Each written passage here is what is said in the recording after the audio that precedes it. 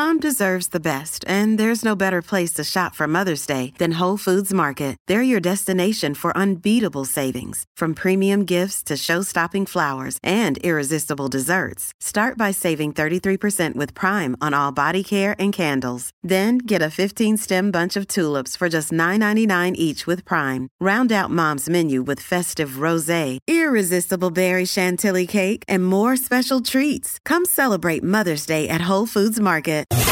It's The Other Side of Midnight with Frank Morano. Well, I've been looking forward to talking with Dr. D.C. Ammon Hillman. He's an incredibly accomplished scholar. He is incredibly provocative. He has focused many years and a lot of hours of research on an area that, I'll be honest, I never really thought much about. It's proven to be controversial in general, including for him. Dr. Hillman is a scholar and an author who's written several books, including The Chemical Muse, Drug Use, and the Roots of Western Civilization. Dr. Hillman, thanks so much for joining me on the radio. Hey, Frank, thank you so much for the invitation. I'm glad we were able to make it work. Now, you're a very accomplished guy. You've got more degrees than most thermometers. How did you get into studying ancient pharmaceuticals? Yeah, long story short, a professor came to me and he said, hey, I know you do both sides of the fence. You do the science and you do the classics, because I was studying Greek and Latin then. He said, hey, there are all these ancient medical sources nobody's translated. And so I started working on it and realized I had to build enough of a PhD program and a couple of masters to be able to translate this stuff. And Frank, as soon as I started translating it, I realized, oh my God, these people were huge into drugs, everywhere, drugs. Well, since you talk about these people and being into drugs, let's talk about all these cultures. Ancient Greece, for instance, we think of them as people that gave us so many of the words that we use today, really the people that invented democracy as we know it. What do we know about ancient Greece and what they were doing in terms of drugs? They were part of a tradition that had been developing pharmaceuticals since the Bronze Age. So by the time you get to the classical Greeks who are worshiping at Eleusis, and every year you've got people who come in and go through initiation, and these are brilliant people too. These are not hacks. This is Cicero going in and being initiated and saying, this was the most important event of my lifetime. This is that kind of religion that they're practicing after 1,000 years of intense research with drugs, psychotropic drugs. And the big one right now are the snake venoms.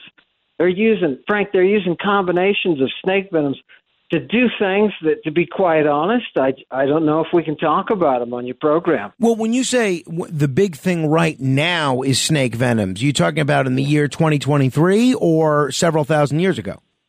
Yeah, no, I'm talking now, because this is going to push the frontier. People, 10 years ago, people were saying, hey, nobody used drugs in antiquity. We just wouldn't do such a thing. I mean, my dissertation, which was on Roman pharmacy, I had to redact all the section on recreational drugs or anything that looked like a recreational drug. And it caused me a big deal research-wise and career-wise. So, but what's funny is the gentleman who wrote the Bryn Mawr Classical Review of the Chemical Muse, this Frenchman said this book is the most dangerous book around and it should not be read at universities. Now he's writing a work about shamanism and the use of drugs, because the academic community is catching up. So when I say now, Frank, I mean now this year, they've begun to see that these drugs are so widespread. Now I need to push, hey, look at the venoms, guys. They're hormone analogs. Look what they're doing. Oh God, it's so fun. Well, I want to come back to the present day in just a minute, just like Christopher Lloyd will go back to the future momentarily. But just going back to the ancient Greeks, for instance, and the ancient Romans, when you say they were on drugs, was the nature of the drugs that a lot of them were using, was that snake venom as well, or was it some other type of pharmaceutical? Yeah, no, it's a whole blend of things, and the venoms are one of them. You can buy North African viper venom in the Roman marketplace. People don't realize that. This is all about economy and trade, right? These are all items that are in their economy, making money. You go to the drug markets. It's just the way it works. And so the drugs that they're using are plant and animal products, but they've engineered them in a way that their pharmacy is what I call polypharmacy. They're working on dote and antidote. So they have compounds, Frank, that they're combining just a host of different plant and animal substances in, and they've got all ways to get them into the body. The big one is fumigation. If you want to fumigate somebody to make them insane, you can do so with a little bit of mandrake, a little bit of henbane, and you can put someone into a psychotic state. Why would you want to do that? Because you're putting them through an initiation. Don't worry, it's all for their well-being in the long run. So the drugs are everywhere, especially within the sex rights. The drugs got to be there. Well, so let's talk about this day and age, since you brought us back to the present day a couple of times. I know people that smoke marijuana. I know people that do cocaine. I know a lot of people that have experimented with things like heroin and even had a problem with heroin. I read all the time about drug overdoses related to things like fentanyl. I never hear about someone experimenting with snake venom. Where is this snake venom being used in the present day? In the present day, no idea, Frank. I mean, I'm a guy who's straight up with you. No idea where it's being used now. Well, so but I can tell. No, maybe I'm confused. Then I had thought you were saying they're using snake venom and things of that nature today. Oh no, I'm sorry. I'm thinking ahead. I was talking about the area of research. Okay. So as classicists begin to understand that drugs were prevalent in the ancient world and they begin to examine it themselves, the next step they're going to make is to the compound snake drugs that are the communion drugs of the religions. This is why we've got Moses holding up the rod with the snake on it. Anybody who looks at it is healed, right? This is the part of the same Bronze Age mystery cult. I'm sorry, I should have clarified. No. Maybe it's just my misunderstanding. But so the drugs, and that's exactly what I was going to ask. Some of the drugs in these ancient cultures, whether we're talking ancient Greece, ancient Rome, or ancient Judaism, as is in the case of Moses, they were often part of the worship services. Correct. And as a matter of fact, the states of ecstasy that they're talking about are always brought on by the use of some kind of compound, whether they're fumigating you with it and you're inhaling it, or they also have a technique of applying it to the rectum with something called an alabastrin. And it's made fun of in antiquity. It's poked fun of in Aristophanes. So it's not it's a medical applicator, and they applicate it, they apply it to the rectum. Well, this is part of the rites that they have that cause you to enter into death and resurrection. The whole idea is to bring you back so that you have an awareness of the cosmos that you didn't before. In ancient Rome, were the compounds that they would use there different from what they would, say, use in ancient Greece or ancient Egypt? Yeah, no, that's a wonderful question. In Rome is kind of like a magnet, drug-wise. So you can look at drug manuals by guys like Dioscorides, and you can see that within the Roman marketplace, you've got everything being traded. The drugs are regional. You're exactly right. You have to get your silphium from Libya, right? These are geographical items. You know, they're growing in these areas, and you have to be able to access these. Well, Rome is a magnet, so you can get anything in the Roman drug marketplace. The one of the things that we have seen with various indulgences over the years, sometimes alcohol, sometimes certain types of foods, is that certain classes of people would have access to something and indulge in something, whereas other classes maybe couldn't afford to do that. When we talk about ancient times, where we talk about the prevalence of drug use, did that cut across socioeconomic levels? Was everybody on drugs from the emperor to the pauper, or was it something that was reserved for the working class or the wealthy? Yeah, that's a brilliant question. You can actually tell somebody's status by the drugs that they're using, right? With the kind of the majority of the population relying on these agricultural types of remedies. But then at the very top of the scale, with the people who've got the money, these people like Augustus. Augustus was a huge, huge opium hog. And he's got recipes.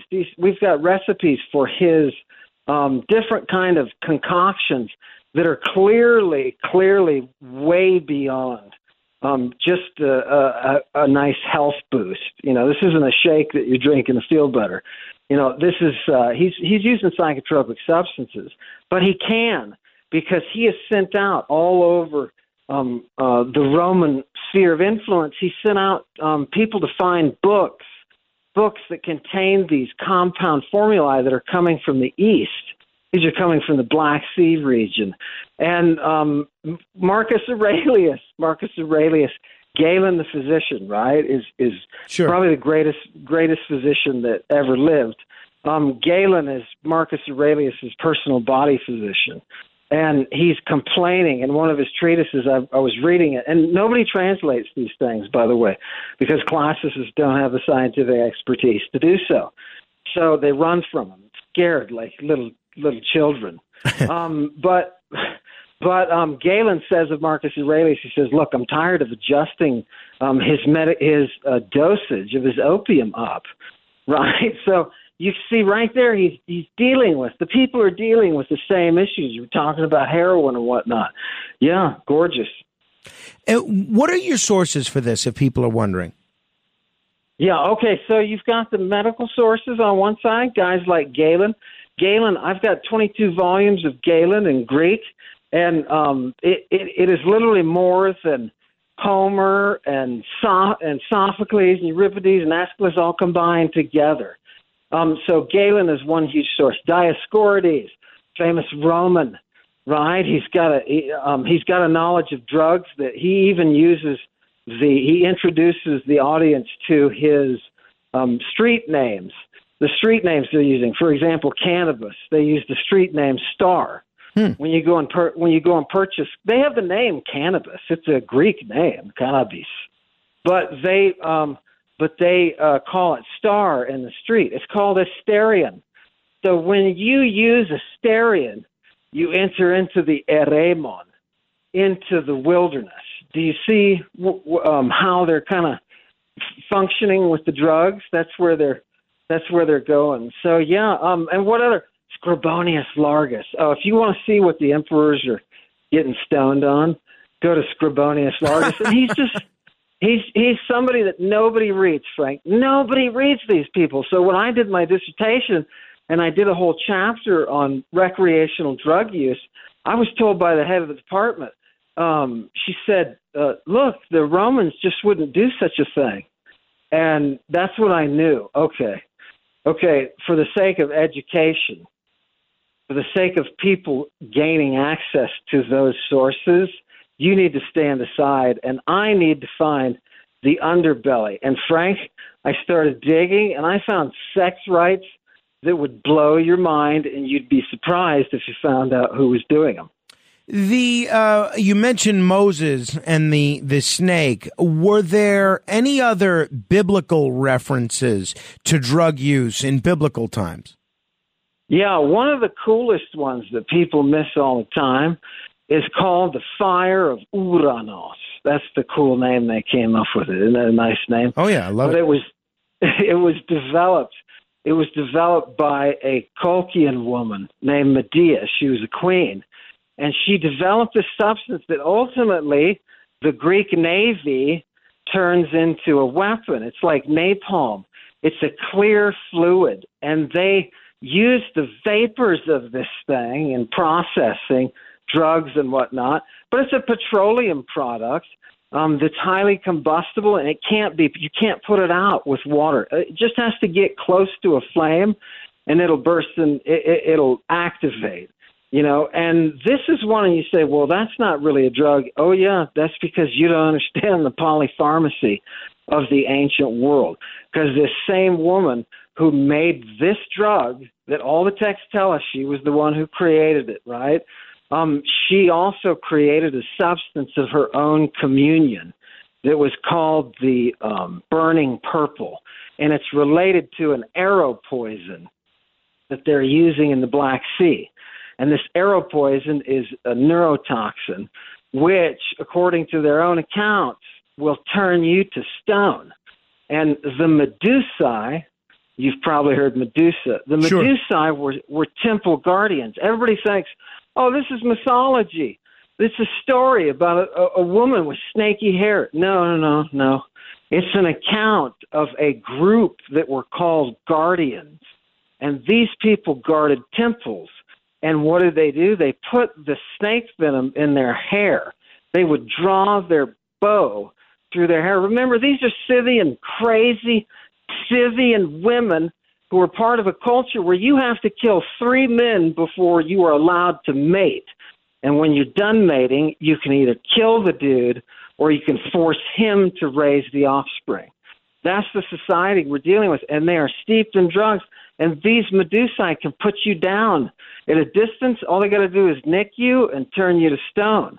The queen of these people, the historical queen of these people, is creating an empire that is an empire of religion. And it is the first mystery that we have in the West. Judaism, Christianity, Islam are all its descendants.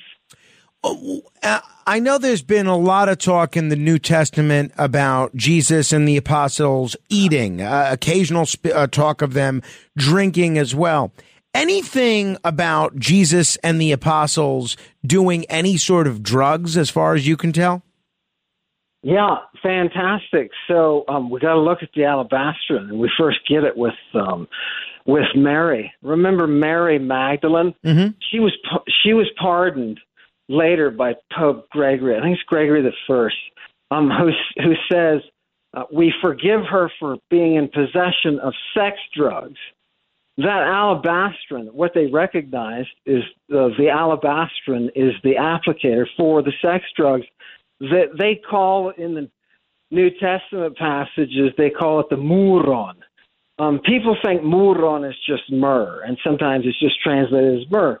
But in the medical text, it is a combo that is used especially on cypress, and it's supposed to be very, very valuable.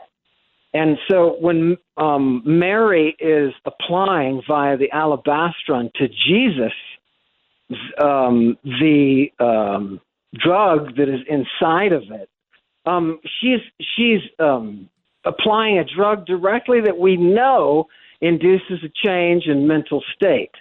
And now what's crazy about this is people are going to say, okay, that's reading too much into it. No. Don't listen to me. Listen to an ancient author named Nonus. And Nonus wrote a paraphrase or a rewriting of the Gospel of John. And Nonus happens to be an expert in cult, particularly Bacchic cult. And Nonus says that when Mary applied the medical applicator, the rectal medical applicator, to Jesus, that his fluid was what was taken out of her gorgeous hair. It calls her hair gorgeous in the way that you would call a temple, what you would call a temple prostitute's hair gorgeous. And right? Dr. Hillman, let me ask, people may ask the question, why should folks care about this now? If the ancient Greeks, the ancient Romans, and people in biblical times were all high, what difference does that make to our lives today or our understanding of the scholarly works or any other works that they gave us thousands of years ago? Yeah, it's a good question, Frank. It's all about reality, because underneath, don't we all just want to know what the actual reality is? Do we want to follow a fairy tale, or do we want to know what the scientific friggin' facts were at the time? And that's why I tell everybody to shock them into that reality. I say, Frank, did you know that Jesus was arrested in a public park with a naked boy at 4 a.m.? What? No, I did not know that. Where is that in the New Testament? It is in Mark, the Gospel of Mark, chapter 14, verses 51 and 52. And nobody ever reads it, Frank. Nobody ever reads it. If you could pull that up right now and read it, you'd shock yourself, because you'd never seen this naked kid with Jesus when he's arrested. And then, wait, the Greek is going to help us here. What happens when the people get there to arrest Jesus? He raises his hands and he says, I am not a laestes. And what is a laestes in Greek? It's a child trafficker. Did you realize that Jesus' apostles are all teenage boys? I absolutely did not realize that. Dr. Hillman, we're going to actually have to end it there, but hopefully we can chat again. I appreciate a very thought-provoking conversation. Yeah, good stuff. Frank, thanks for having me. I appreciate it. Thank you, Dr. Hillman. You want to comment on any portion of our conversation? That was wild. I'm now reading Mark 14:51. It does say that. Looks like Judas gave him a hard time in that section of the Gospels as well. That is interesting. 800-848-9222. 800-848-9222. This is The Other Side of Midnight. Straight ahead.